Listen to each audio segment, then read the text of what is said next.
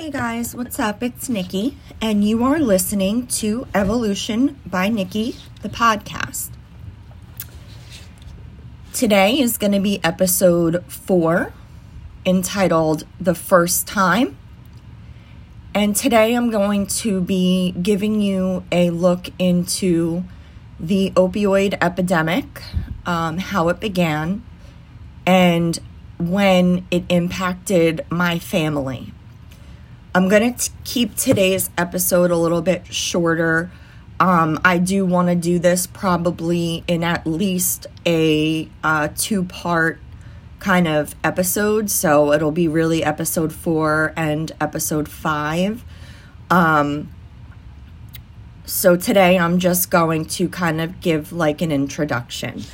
So in 1996, Purdue Pharma produced OxyContin. They were the creator, the maker of OxyContin. And they wanted to essentially put the companies who prescribed, or not prescribed, the companies who produced Vicodin and Percocet and all of those other opioids, they wanted to put them out of business. So they got a special label from the FDA citing that OxyContin was less addictive than previous opioids, such as the ones I just mentioned, like Percocet and Vicodin. So they started pushing OxyContin on physicians. And physicians were so enamored with the fact that OxyContin wouldn't lead to addiction, so they began over-prescribing and over-medicating and individualizing the dose. So whereas you were only supposed to be, starting someone maybe on 10 milligrams or 20 milligrams, if your patient is coming in with persistent pain or the pain level is not being managed adequately, they were individualizing the dose and they would start you at whatever they felt was appropriate. And they would also increase the milligrams however they saw fit. And it allowed them to kind of create this problem. And it began in rural areas, not necessarily, New Jersey, not necessarily where I was from in Bayonne. That's not where ground zero for the opioid epidemic was or is. If you want to find that, you're going to have to go to places like Kentucky and West Virginia, and towns where their entire way of life is maybe, manual labor. Go to a coal town and ask all of those men who work in the mines if they take OxyContin or if they take Vicodin or if they take Percocet. And I guarantee you, probably more than 75% of them would admit to taking that. They wouldn't admit to being an addict, but they would admit to being hooked. They would admit that they can't go off of it. So they mislabeled OxyContin. They falsely got a label giving them an exception as a non-addictive opioid. People started getting addicted and asking to be weaned off. People were basically narcoleptic, sleeping all day, passing out, not able to hold down a job, not able to function. So before, their pain was keeping them out of work. And so they were taking OxyContin so that their pain would go away, so that they could work effectively and be productive. And then they got hooked on OxyContin And now they're losing their jobs because they're not getting up for work because they're high off their ass all the time and they can't function anymore. So Purdue Pharma, along with other pharmaceutical companies, is directly responsible for the opioid epidemic in America. And if you don't believe me, if you have no idea what I'm talking about, if you think I'm full of shit, go on Hulu and watch Dopesick. Dopesick is the best thing that I've ever watched on TV ever in my life. And it's very personal for me because Dopesick follows a user, follows a girl who got injured at work and follows her journey. It follows her through the progression of her substance use. And in I think it was episode 2, she was already like wise to the fact that she was getting hooked, and she already was abusing them and taking more than she needed. But another issue with OxyContin is that its half-life sucks. So it was supposed to be working for, let's say, 12 hours. Well, they'd give you 40 milligrams and they'd be like, okay, 40 milligrams should be enough. So you can take this, every 12 hours. But it was only lasting for 6. So people were waking up, for example, in the middle of the night, writhing in pain. And so what did they do? They popped another 40. But it wasn't 12 hours later. It was only 6 hours later. So then they take it in the middle of the night, and then they wake up to go to work 6 hours later, and then they're in pain again. So what do? They pop another Oxy. So before you know it, you were only supposed to be taking 2 40 milligrams a day, but now you're taking 4 40 milligrams a day. So now you're not telling your doctor that you're taking it excessively. So now your supply of 30 of them is going to go faster than it was supposed to, right? Simple math. You're supposed to use 2 a day out of 30. It's going to last you X amount of time. Now you're using 4 a day. It's going to last you X amount of time, right? 2 different amounts of time. So the problem that was created with this is these users can't go without. They can't go without. Their bodies are addicted, right? So if you don't know anything about addiction, if you don't know what that's like and what chemical dependency is like, you might not understand what I'm saying. But these people felt like they had no choice because, like I was saying, in episode 2, this girl, she went through her first episode of DTs. And if you don't know what that is, that's detoxing. And detoxing is the hardest and the saddest thing that I've ever witnessed in my life. And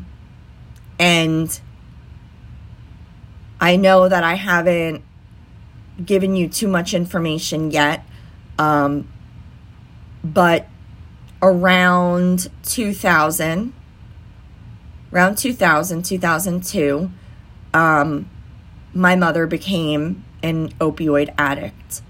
And from the moment that I found her like that for the first time, I knew that I had lost her. I tried my hardest. I did everything that a child could or should do. But I knew that it had taken a hold of her, and I knew that I wasn't going to get her back. And it was heartbreaking. But I've witnessed her several times throughout the years go through DTs. And I'll just describe it real quick. And I really would like you to go and watch Dopesick. And specifically, like I said, episode 2, when she goes through this, your body is basically convulsing. You're in a fetal position. You're sweating profusely. You're vomiting all over the place. Your whole body hurts. You're crawling out of your skin. You have anxiety like nothing else you've ever felt. You're sick. You're desperate. These people didn't ask for this life. These people were told by doctors that they trusted, medical professionals that they trusted. They were told that this drug was safe. They were told that this drug is non-addictive. And then it was forced on them. They stopped prescribing things like Vicodin and Percocet because the doctors were being paid off by pharmaceutical companies like Purdue to push certain drugs. And OxyContin was one of those drugs. It was a big ticket item, a huge moneymaker for them. And they didn't care about the ramifications of what they were doing. And even when doctors went back to them and told them the percentages of their patients that were getting addicted and experiencing issues, their fix was individualize the dose. Individualize the dose. So they were not telling these doctors that this was in fact a real problem. They were saying that it could be fixed and managed by changing the milligrams. And they ignored the fact that they had just created an epidemic in the United States like nothing we've ever seen. And this is going to go on until someone stands up for all of these people and says, this is fucking bullshit. We didn't ask for this. We trusted you. You misled us. And now you're costing us our lives. Think about how many families were ruined by the opioid epidemic. How many ODs there were on OxyContin. How many people are not involved with their families anymore? They're still alive, but they're dead inside. They're not the same person they once were. They don't have any decisional making capacity, just like my mother. When I knew, I watched the sparkle leave her eyes and never return. I watched her choose drugs and other things over me. And I blamed myself for a really long time because I didn't understand how you could let your desire for a drug get in between you and the relationship you have with your daughter. Now, no matter what I said in episode 3, Mommy Issues, I did say that I was loyal to my mom and I loved her more than anything. And I would never be disloyal or, give her up or say anything against her. And so this whole time while, this was going on, I didn't know that.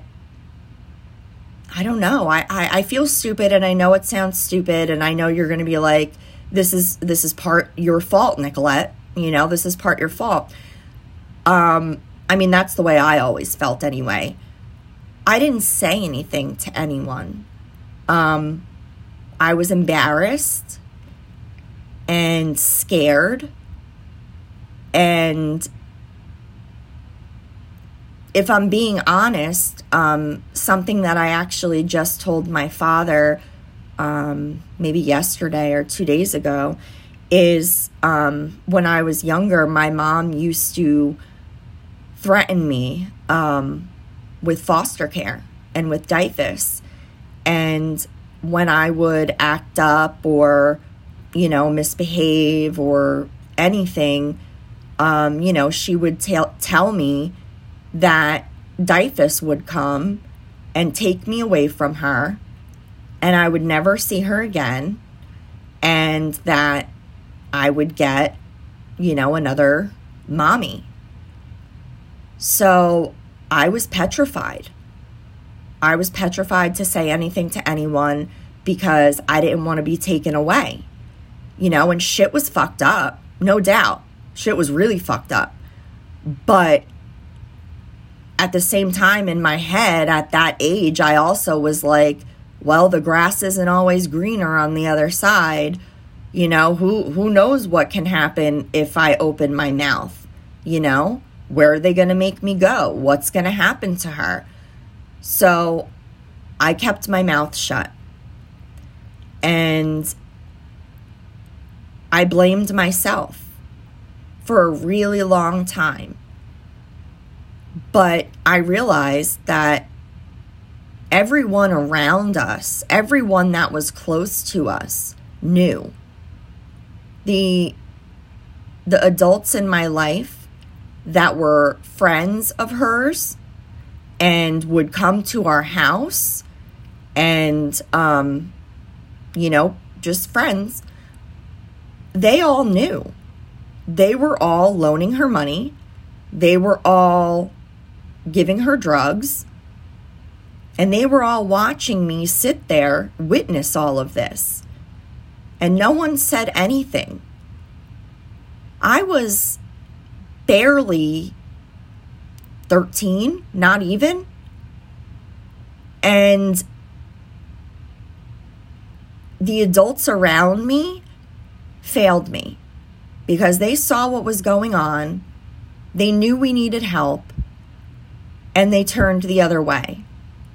But they didn't have a problem providing her with drugs or, you know, loaning her money for drugs. It's sickening. Really, it's sickening. So the purpose of this episode was to give you a preface to my life and what I saw and endured for all of those years that she was in my life and an opioid addict. Because when this started in 2000 roughly, it lasted the rest of her life. And I stopped talking to her. I never talked to her again after 2011. And in 2018, March of 2018, she passed away from opioid-related health problems, right? So substance abuse, addiction-related health problems. My personal opinion is that she OD'd, but I'll never know because her boyfriend that she was living with cleared the apartment out of any drugs. So when the cops came to pronounce her dead, there was no sign of foul play. And that's his exact words to me on the phone. When he told me my mother died, the first thing he said to me was the cops are here and they checked for signs of foul play and didn't find any. I thought that was so fucking weird, but I didn't think anything of it at the time, like, because I was hysterical crying about my mom. You know, I hadn't talked to her in 8 years. I wasn't thinking about him, what he said and how illogical it was and how, who the fuck says that when someone's, you know, mom dies. I didn't think about any of that. But they were both addicts. And the police found no fucking prescriptions in the house, no bottles. She was an active user, but no bottles in the house. She died on the fucking couch. She was sleeping on a couch. She didn't even have a bed. She didn't even have a bed anymore. That's how she was living. She died on a couch by herself in the middle of the night.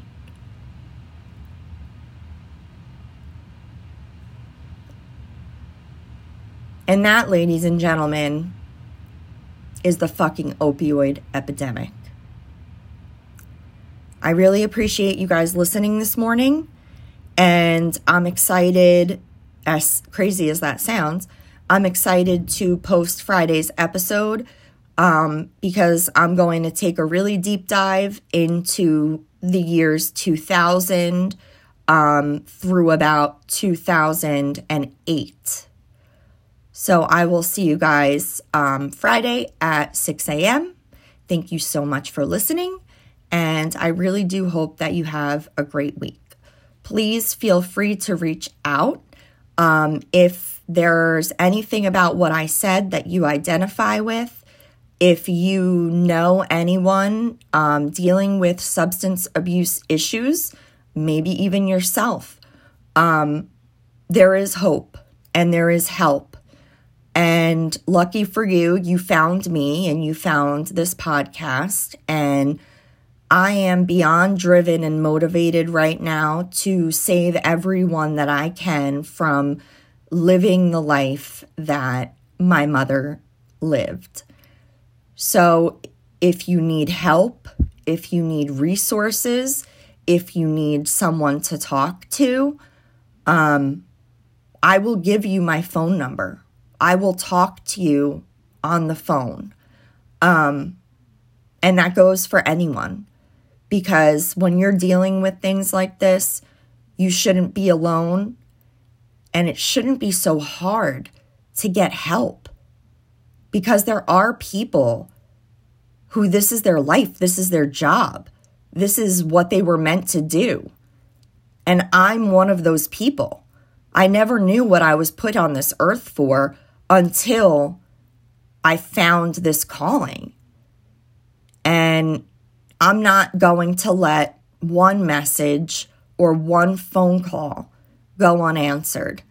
Because to me, that one message, that one phone call could be the difference between life and death.